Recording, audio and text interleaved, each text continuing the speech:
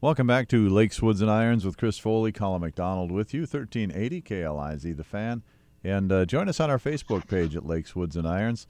And we invite you to like the page. You'll get a little drop-down opportunity to win some swag from Second Swing Golf and hopefully some other prizes as the show goes on this year. So like the page on Facebook, and you can listen to a number of episodes there as well. Chris, how are you, man? Doing well, Mac. Yeah. Good to talk to you. As usual, your schedule is full. Yes. That's a good thing, though. No complaints. It is. It is. We laugh about it every year, though. You always say, Mac, I overbooked myself. And I always say, I knew you were going to. Yeah. I heard something the other day. It said, if you want something to get done, find somebody who is overbooked and they'll get it done for you. So hopefully that's the case. Yeah, that's good. Kind of a fun win on the PGA Tour. A young guy got his first win and was pretty emotional about it. Sam Burns. Sam Burns, yeah. And we're going to talk a little putting in the last segment of the show. And the reason Sam Burns won is because Keegan Bradley couldn't putt. Yeah, Keegan, his career has definitely been in large part derailed because of the non-anchoring putter, but for some other reasons as well. But not being able to anchor putter has definitely hurt him as well as some other guys. But great win for Sam Burns. Kind of comes in an appropriate week in that he number one amateur in the world 4 years ago during the Walker Cup, and he was passed. Walker Cups this week. We're going to talk about that later in the show, but he was passed over for a Walker Cup selection for kind of unknown reasons. But for him to win, have his first PGA Tour win the week of the Walker Cup is a bit appropriate. Yeah, we've had a couple Walker Cup guests. We've got John Harris coming up today. Your conversation with John, Minnesota legend John Harris, Yes. As far as the amateur world of golf. And our University of Minnesota gopher playing for the other side here this week. Yeah, we've got Angus Flanagan playing, and Stuart Hagestad, who we've had on the show, I think twice. We had him before he played in the Masters 1 year, and then I think the week of the U.S. Amateur or Mid-Amateur a couple of years ago. But he's playing. He'll make his third appearance in the Walker Cup. So we've got a little Walker Cup connection going. Yeah, it'd be interesting to hear. I'm looking forward to your interview with John. And, Sam Burns, he's had 54-hole leader a couple of different times, and this time holds on to win as he was pretty steady, and Keegan Bradley, just a little bad luck. He got a little hot under the collar, too, on about the 13th or 14th hole, and that didn't help his chances either, I don't think. No, he can run pretty hot at times, and there are guys that when they get upset, it helps them and enhances their game, and there are guys that it hurts their game. And Keegan, I don't think anytime he gets running hot, he usually does not play too well after that. A big story in golf we will probably be covering in the coming weeks. We'll just see how it goes. But according to a report on Tuesday, the Telegraph reported that the Breakthrough Tour, that they're going to try to pay players upwards of $50 million, and it's all the top players. Dustin Johnson's been offered, Phil, Adam Scott, Koepka, Bryson DeChambeau, Ricky Fowler, Justin Rose, and a lot more. This would be a competitive tour to the PGA, Chris. Yeah, it's very interesting. The Premier League, it first came to surface about a year ago, and just like a lot of things with COVID, kind of died down. But back in the fall, there was more talk about it, and there's a huge amount of Saudi money behind the Premier League, and the idea is to have it's the original concept was for team golf, and they would have players like Phil Mickelson, Tiger Woods, Dustin Johnson, Brooks Koepka, for instance. They would be the captains of a team, and there would be basically it'd be the top 30 players in the world, and playing for huge purses beyond what the majors and the world golf events are.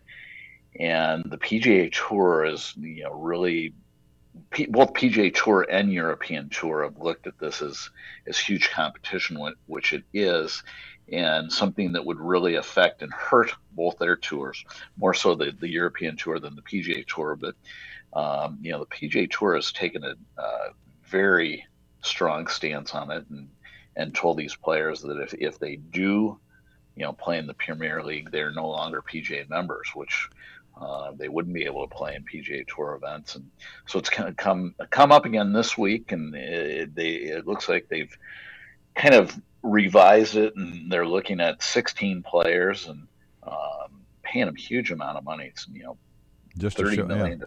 Just to show up, yeah. Just to show up. So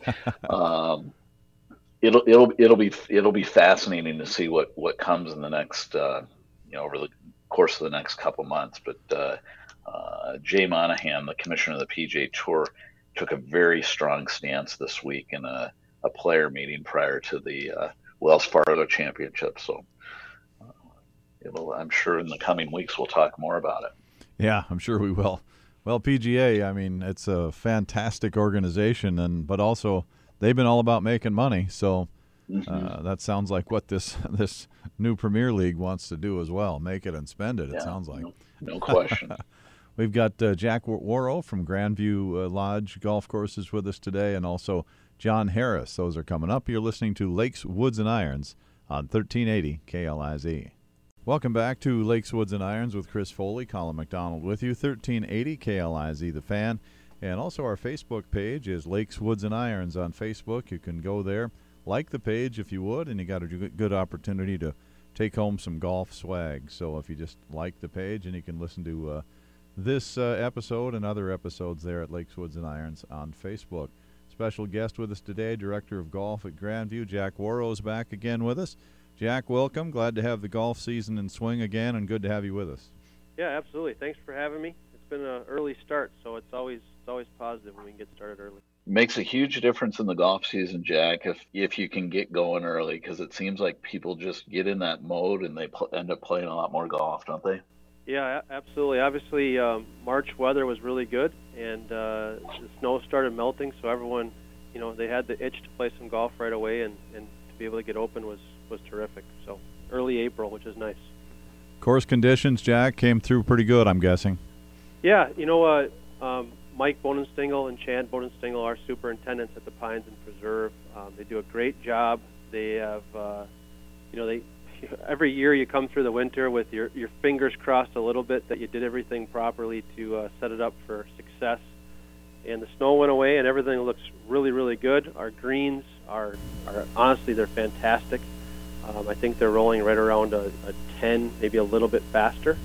And it's something that Mike has definitely prided himself on making sure we have some very, very smooth and quick greens, and so far so good. It's been awesome. Pines and Preserve are awesome right now. We want to talk a little bit about tournament coming up, Jack. The Mark Ronai, longtime boss out there, and certainly Fred's right-hand man for many years, and he's retiring after a great career at Grandview, and there's a tournament called the Mark that we're want to talk about a little bit. Yeah, the Mark tournament. So it used to be called the Fred Mark. Obviously, the year that Fred passed away, we called it the Fred. And now Mark is retiring, and so we're calling this one the Mark. And Mark, obviously, 30-plus years here at Grandview. It's a big deal that he is retiring, and we want to. He kind of wants to make this his going out party. It's on Memorial Day, Monday, which we always had it on that day in the past. It's a 27-hole shamble, which is a very fun event. You play from the best drive with your handicap, so you can see how good you really are when you have a little bit better game off the tee. And the group absolutely loves it. It moves quickly, too. So it's a little under 6 hours. It's all 27 holes at the Pines. And we're going to have a DJ playing the entire time while they're out there, which is kind of different but fun. It's a 10 o'clock shotgun. And the entry fee is $250. and 100 of it is going directly to Mark's favorite charity, which is NERF. It's the Nisswa Enhanced Reading Foundation. Supports the Nisswa School, which is terrific. They also get a bunch of little extras. So they get a pair of Adidas Tour 360 golf shoes. They get a logoed 6-pack cooler with Mark's face on the beer inside of it being printed for us. So that's pretty fun. They get logoed shot glass or a whiskey glass. They get a commemorative bag tag. We have we're actually literally giving title belts for trophies for the top 3 teams. And then there's an outdoor party and barbecue afterwards at the deck at the Pines. So I think it's a great event. I think it's going to be a lot of fun, kind of celebrating Mark and what he's done here. If you want to register for this, please let us know. Just contact us at the Pines. Phone number is 218-963-8755. We'd love to hear from you. It's 4-man teams. The only one thing that you have to have that's required is a gin handicap for all players on the team. We want to make a very fair event, so a gin handicap is required. Jack, if you're taking the best players drive, can I play on your team? Yeah, right. I'm glad you think that, but I'm currently hitting. I'm keeping my stats this year. I'm currently hitting 39% of my fairways, so that's the one big area I need to improve on right now. But it is kind of interesting when a 20 handicap gets to play from a 2 handicaps driver, from the white tee especially. So they have a blast. It makes them realize how good they could be if they could hit the tee ball a little bit better. So. Yeah, I've come to realize that if I could play a 6,000-yard golf course all the time, I'd be a much better player. Yeah, we just played an event out at Olympic Hills, and it was 7,000 yards with wind and tough pins, and it's a stretch. It makes us realize how good the PGA Tour player is, truthfully. So. Yeah, that's something. The average course on tour now is 7,300 yards from week to week. So it's just amazing. It truly is amazing. They're just a different animals for sure. So. Jack, I know you guys have done a lot of new construction and remodeling at the resort, and with all that new construction and everything, what's the status of the Garden Golf Course? The Garden Course is 7 holes. And we've called it now Garden Park, so we named it a little bit differently. It's made to be fun, and that's what it's for. It's obviously to grow the game of golf, but it's made for a family to go. There's really truly not a rule out there. You don't have to stay in order on the 7 holes. Recently last year, I saw a family, probably like 20 plus people, and they played a par 3 over and over again and kind of hung out on that hole. And that's exactly what it's for. It's made to be fun. They also offer frisbee golf and soccer golf on every hole. So we didn't really know what we were creating, and then I saw that and I realized we were doing something pretty neat. I've also seen some a family trying to learn to play golf, and the dad teaching the kids a little bit. And they'd go out to a hole and just spend the time out there and chipping and putting and hitting full shots. And every hole is basically 125 yards or less. So it's worked out really well. I do think it will evolve a little bit, and we'll try to maybe improve it a little, maybe even add 2 more holes if we can get to 9. We kind of ran out of land, so we stuck with 7 right now, which is truly not that big of a deal either way. But it's kind of turned out to be really, really neat for a lot of our families and a lot of our guests. It's included in their stay as well, so there's not much pressure out there, and they can enjoy golf or enjoy just being outside, truthfully. I love that. I mean, I think any of those alternate forms of golf today are good, and short golf, quick golf, that's great. I think how it goes. I mean, people are, for some reason, they shouldn't be, but they're a little scared to play the Pines, for example, and the pressure of hitting it off the tee with someone watching you is a lot of pressure for some people, and Garden Park or something like Garden Park has, it takes that pressure away. And it allows them to just try it, and then maybe when they get a little bit more confidence, they can head over here and try, playing 9 holes or something like that, or even the driving range at that point. So, Jack, before we went on, we talked a little bit about craze that you and Chris are certainly familiar with. Fitting. You've got some fitting days coming up, and it's just something that's really taken off in the world of golf, and you've got some you want to remind people about?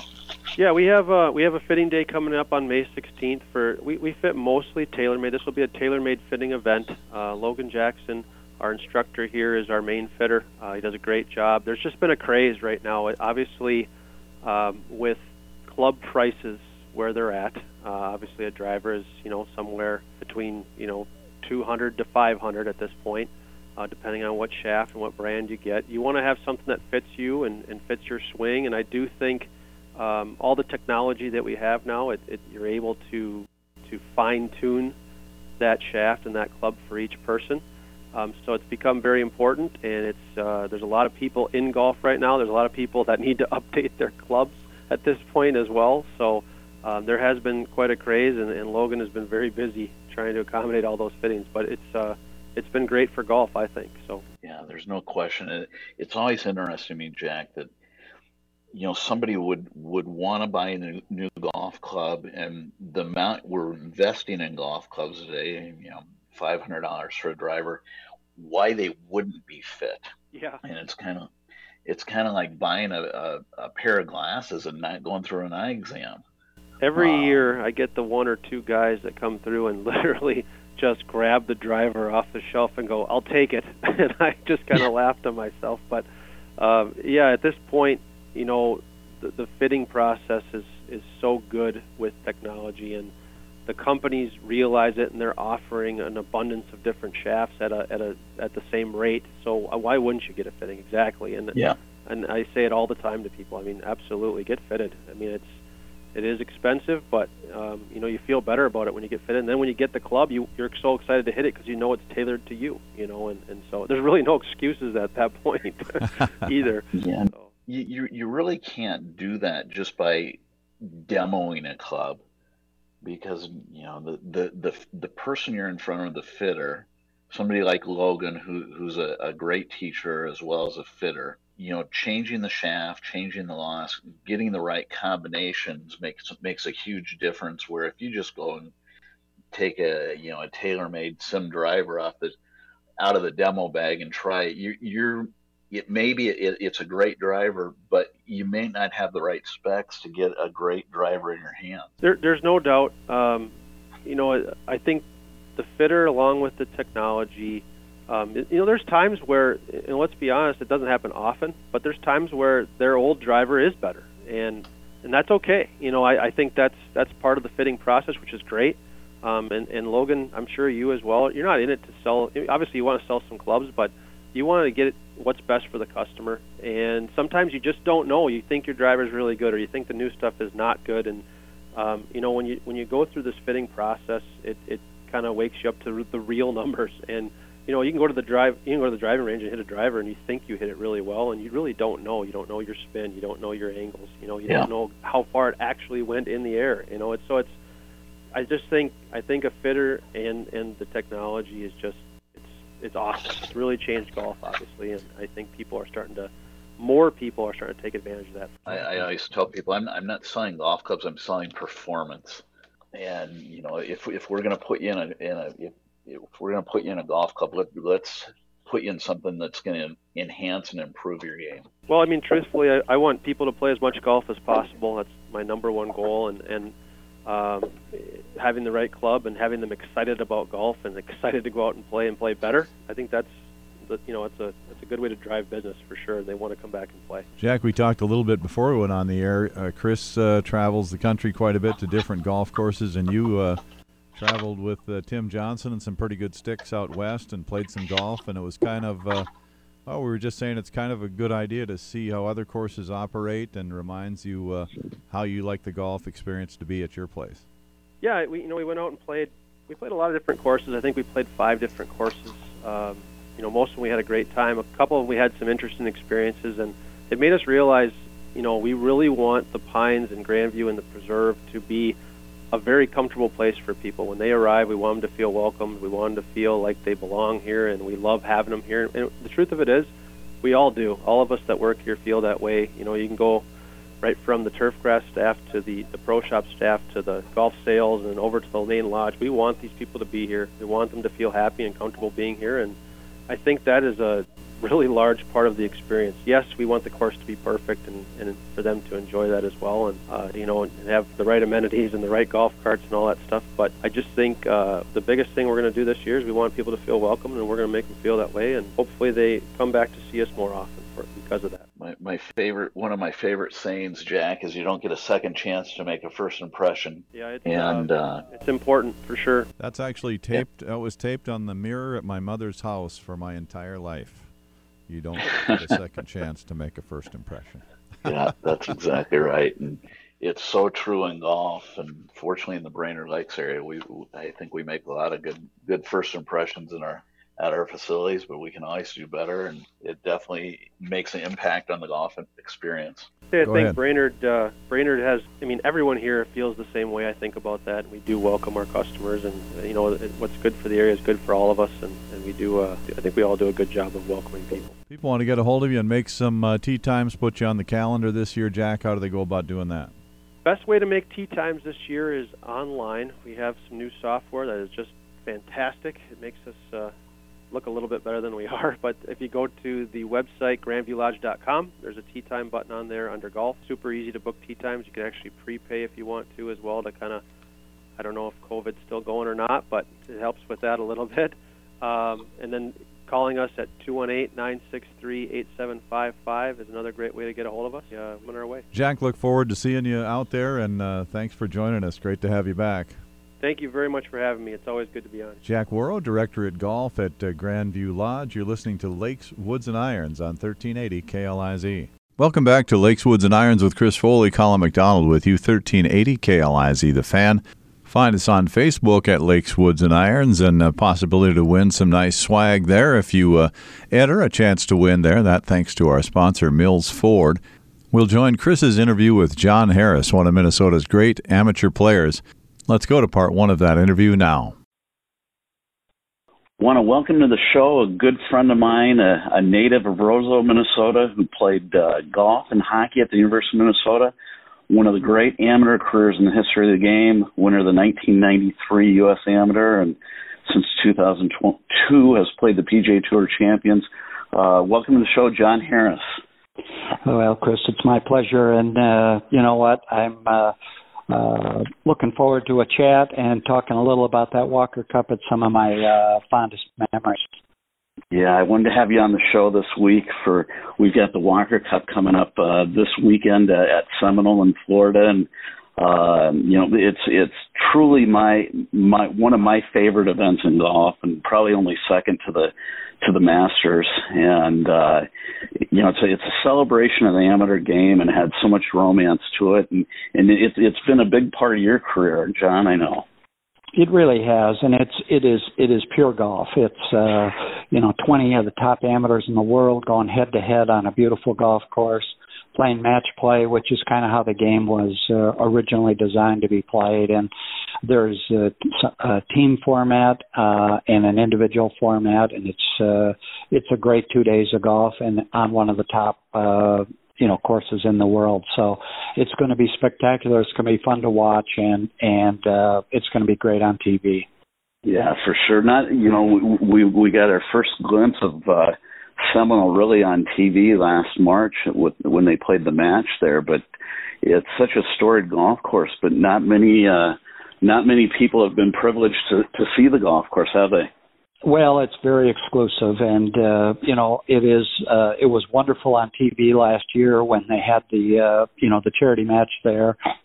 And what I took away from it, even though they had an inch or two of rain the day before the match, was that it was very, very difficult even for the pros, and they carried their own bags. The greens are very hard to read, and they birdied the easy holes as you would expect, but they were not making many birdies, if any, on the hard holes. And the thing about Seminole is all these kids will be able to reach the par fives. The par threes are as good a set as there are anywhere in the world, and the par fours have many, many options. You can be aggressive.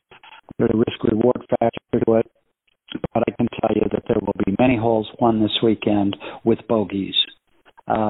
Once you get out of position at Seminole, making a bogey is very hard, and a double is very easy to make. No question, John. Let's talk about your career in the Walker Cup. You played in 4 matches: 1993, 1995, 97, and 2001 at Ocean Forest. There have only been a handful of guys who have played in more Walker Cups than you. And tell us about playing in the Walker Cup and what it means to represent your country. Well, it was as great an honor as there was, and I will tell you that. It was always a goal of mine, and I started playing more competitive golf in the late 80s, 87, 88, 89, and it got a little better and a little better, and to make that team in 93, Interlochen was fantastic. I played with Jimmy Heron as a partner in the foursomes matches, and to be able to play at home, represent your country, represent the city, and to do that was absolutely fantastic. We had a great team captained by Vinnie Giles, and Justin Leonard was probably our best player, went on to a great pro career. And luckily for me, the very next week, I won the amateur down in Houston. So it was a 2-week run that was just a dream come true for me. But, the first match for me was, kind of the culmination of a lot of hard work and good luck to be able to make that team. And it was always a goal of mine to do it once. And then to win the amateur the next week kind of propelled me to the 95 team. We played over in Wales, and I was lucky enough there for 2 of the days to play Alderney Chop Tiger Woods. And, that was quite an experience. We got off to a great start the first day and clobbered a couple of the Scottish kids, but we ended up in the end getting beat. And it was very humbling. We had a nice team. We had a lot of good players. But the difficulty in these matches, and I think that the GB&I team will find it this week, is that when you are playing out of your country with fans from the other side cheering loudly with their weather, it's very hard. The golf course, the weather, and the fans are a great advantage in these matches. And so we got beat pretty badly in 95, and then came back to Quaker Ridge in New York in 97, and made sure that didn't happen again, where we had a wonderful team and really put it to the GB&I team.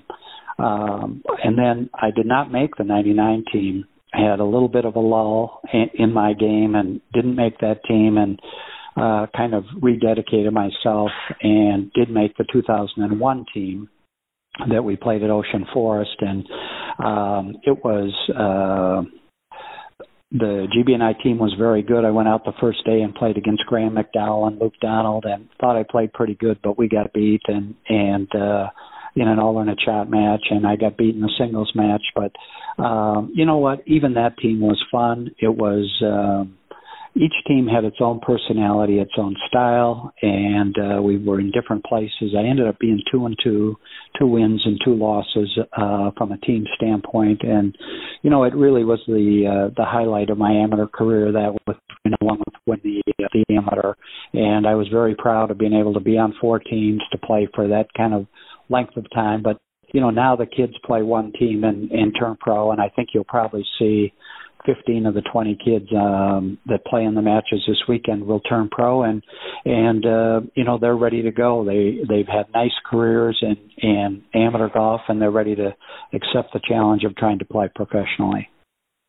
Yeah, it's interesting that I think the Walker Cup, as much as those who are passionate about amateur golf like you and I love the event, it's kind of lost its luster a little bit because of the amount of money in the pro game, and kids don't stick around to play the Walker Cup anymore. And it used to be, when you were playing, there were a lot more mid-ams on the team, as well as the young college players. And are the young players just that much better today, or has the mid-am game lost some of its popularity because of the way of the world now, or What do you feel? Well, I think there's a couple of things there. Certainly for the mid amateurs, I feel bad for them. The U.S. Golf Association has decided not to promote the mid-am game, and by not picking the players, they realized that going to the Western Am, the Porter Cup, Susquehanna, North and South, what have you, it's not worth it because they aren't going to make the Walker Cup team anyway. And I think the unfortunate thing for the kids is they're being given some not very good advice right now. And the formula that works, Tiger Woods went to college for 3 years, went for 4 years, and Justin Leonard went 4 years. That's the formula that works now. 3 of the young guys last year, Victor Hovland, Matthew Wolff, and Colin Morikawa came out early and had wonderful, surprising success. But they're unique, they're different. Everybody thinks that their kid or their player on their college team is that good and that they're going to go right to the tour. And unfortunately, that's not the case. There are a lot of good players now. There are no more good players today than there were in the last generation or the generation before. At the top, there are 10 elite players. There always have been in every generation. And, unfortunately, it is a very, very hard road when you leave college early. They aren't ready. They aren't mature enough. And their games aren't quite ready to play the PGA Tour. But anyway, it's the Walker Cup has kind of is now a one and done. And when the kids make the team at 18 or 19, you don't see very many of them sticking around for the next one. And it's a choice that they make. Everything is such a immediate gratification world that we're in right now that the process, the learning, the maturing, the steps to pro golf gets harder and harder, and I think these kids want it to come faster and faster, and it's unfortunate. Yeah, do you think that's because of the amount of money in the game, John? It's just so attractive? I think it is, but the kids are better younger, and they get great instruction, they've got great equipment, and you know what? The young guy, Sam Burns, that won yesterday, 24 years old, has been playing at a high level for a long time.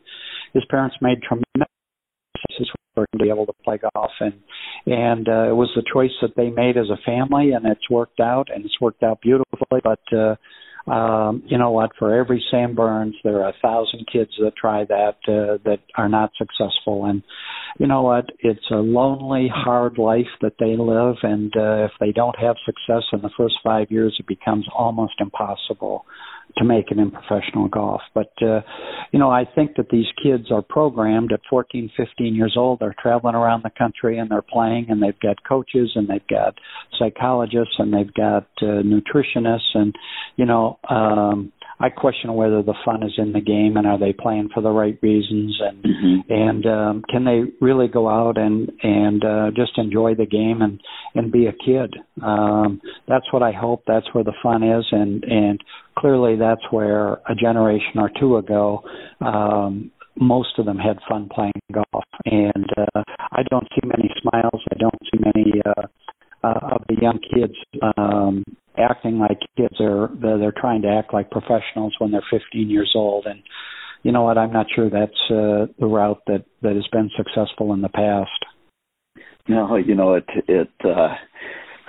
I'm around so many kids and teach so many kids, and it's really a passion of mine. But it compared to when you and I were growing up playing the game, I just don't see many kids coming to the golf course and spending the day and hitting balls and then go playing and having a Coke and then coming out and chipping and pitching and putting and doing all the things we did. It's bothersome and perplexing to me that there's always the drive to get to the next level. It's not necessarily about just enjoying the game for the joy of it. And I'm not sure how we get that back into kids' mindsets. Well, and I think you in most of the sports, whether it's hockey or basketball, football, baseball, is that everything is programmed right now. And you know what? If a kid were to go out and play with 2 clubs or 3 clubs and play 18 holes, and you know what? One day you play with your odd-numbered irons, and the next day with your even-numbered irons, and one day you play all fades, and the next day you play all draws, and you know what? You play from 120 yards in, you've got to play with an 8-iron all the way into the hole. I mean, I don't know what the games are, but those are the games we used to play. We used to play in the yard, and you know what? It was fun. And I can tell you, when I was growing up, one of the saddest moments I had after being at the golf course all day was seeing my mom drive up to the clubhouse, because I knew it was time to go home and I didn't want to leave. But, you know, they needed to be unsupervised and unchaperoned, and 4 kids out having a chipping contest or gambling or doing something like that is for them, and not for the parents, and not for a coach or a score or something like that. The time just seems to pass when you're having a good time. Interesting comments from John Harris, one of Minnesota's best amateur players, certainly one of the United States' best amateur players, and one of the best players ever to come from the state of Minnesota.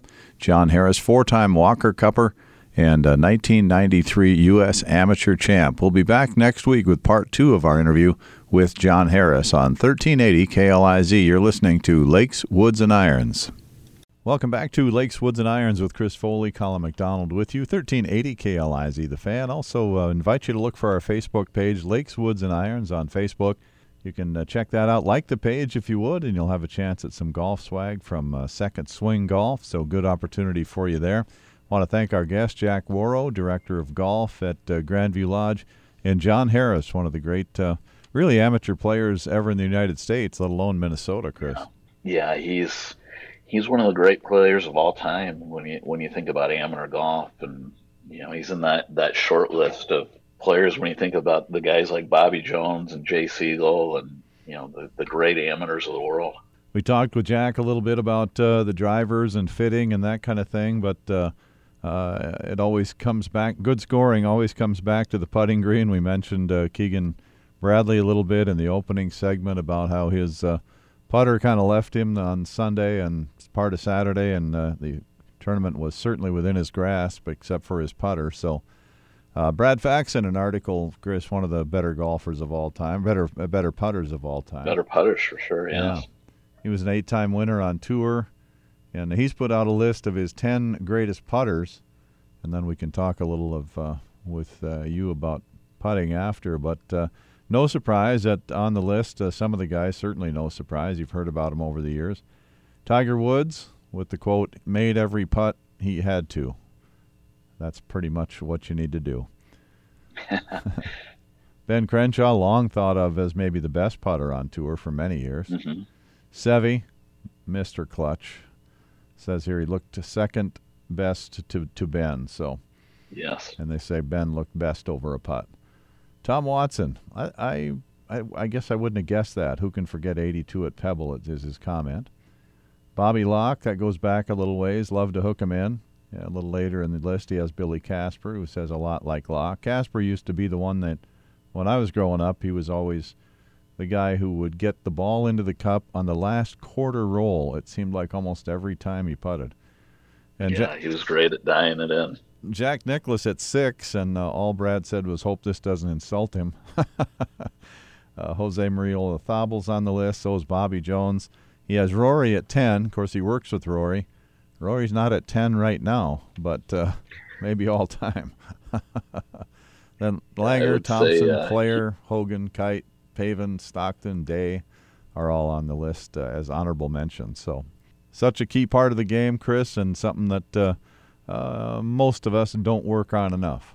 No, that is for sure. And, you know, as I look down that list, you know, if you look at it, if you take Ben Crenshaw, Seve Ballesteros, Bobby Locke, Billy Casper, Bobby Jones, all of those players had very similar strokes, and not necessarily the strokes we see today on tour. And they were much more arcing type strokes and free flowing strokes. And I think today on tour we see strokes that are much tighter, much more mechanical, not as much shape to them. And a lot of that has to do with the speed of the greens today. That the average 25 years ago, the average speeds of greens were like in the 8 to 9 range, which means that that would be a very average to slow speed putting green.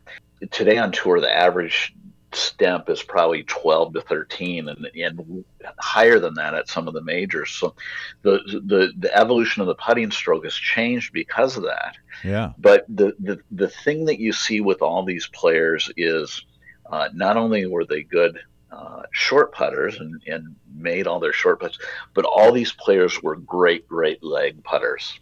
And the reason why we tend to three putt is not necessarily short putting, but it's leg putting. It's not getting that first putt close enough where it puts pressure on our second putt.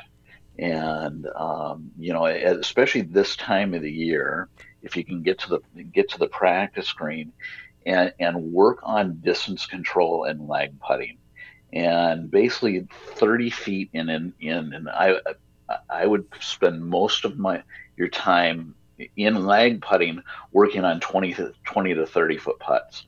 When we had Peter Sanders on a couple weeks ago, we talked about that, but that's kind of that range where three putting happens the most, is that 20 foot out, 20 foot plus, so 20 to say 30 feet, 20 to 40 feet. Outside that, you got to expect some three putts. But in that range, if you can increase your distance control and get it close enough to make that second putt, you're going to eliminate the three putts. Do you think, Chris, the slightly more mechanical, the way guys do it now, will also maybe help with what was called the yips in the old days? You saw a lot more veteran putters that kind of just left the game because of putting, and maybe not so much now. Well, I think the yips are as prevalent as they've ever been. Yeah. But I think there are a lot more workarounds today than there once were. And the reason you see guys with so many different styles of grips, so many different shapes of putter grips, bigger grips, different shapes, rather than just being round, and different ways of whether a player, you can't anchor anymore, but you see a lot of when you see a guy bracing it against his left arm, like Matt Kuchar does, and there are more and more players doing on that tour. They're not doing that to enhance their stroke. They're doing that to eliminate the yip. Yeah. So I think there are a lot more workarounds than there once were. Guys have innovated to try to eliminate that. So I think that's one of the differences you'd see today compared to guys 25 plus years ago. Yeah, and best solution probably practice more. Yeah, you got to practice more, and as far as putting goes. Yeah, for sure. And the practice putting green is the quietest area on the golf course. All right, Chris, thanks for taking the time again this week. Thank you, Mac. That's Chris Foley. I'm Colin McDonald. You're listening to Lakes, Woods, and Irons on 1380 KLIZ.